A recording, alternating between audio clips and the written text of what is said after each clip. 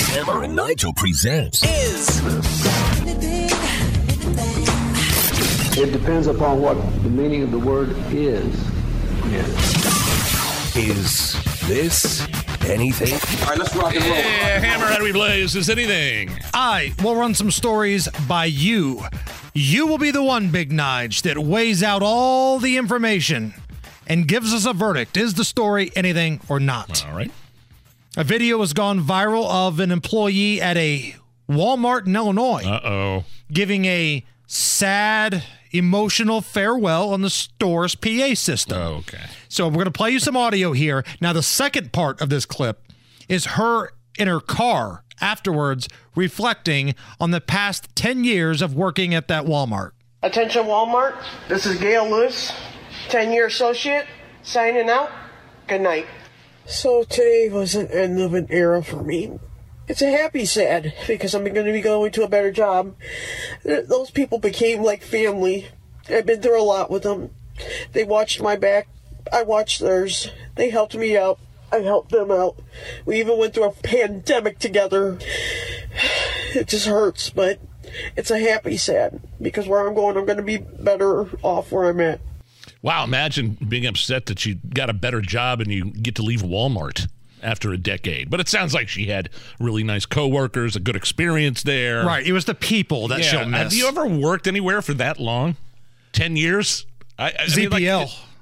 Okay, you were there for over a decade? Yeah. I think it was right at 10 years. I started from just being the promotion weasel all the way up the food chain. I've been here. I started here in this building in 2002.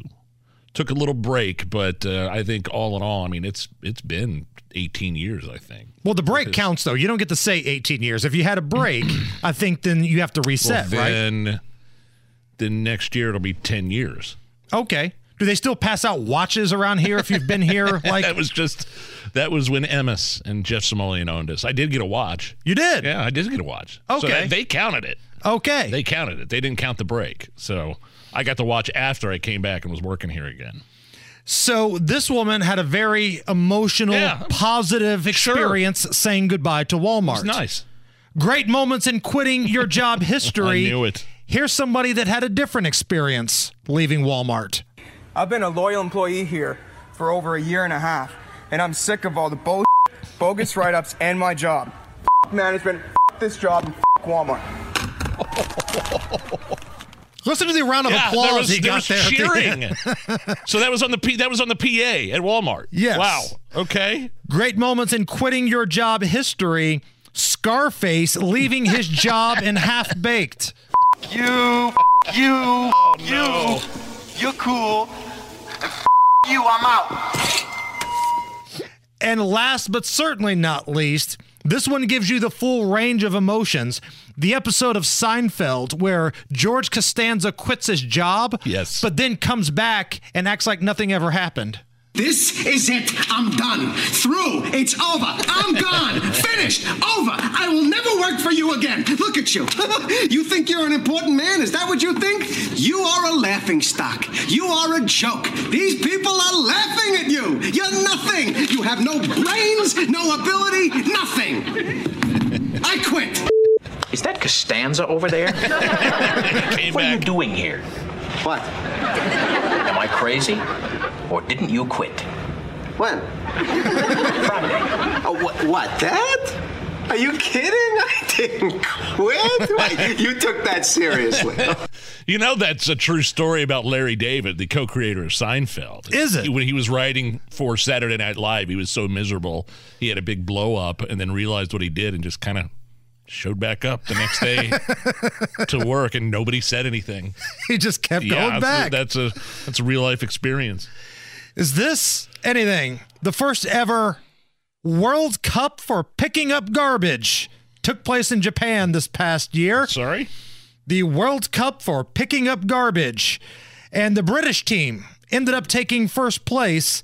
Here is a member of Team USA talking about their strategy for, again, I can't stress this enough, the World Cup of picking up garbage. We did really good. We stayed together. We just tried to really focus. Sometimes it was really hard because there wasn't really that much trash. but that's when we had to look a little bit deeper, like in the bushes, or just really focus on the cigarette butts on the floor.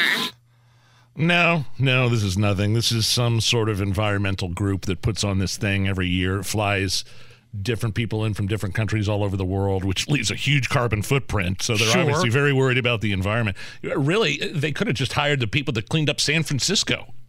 I mean, they got that done within a couple of days when the communist Chinese dictator was in town.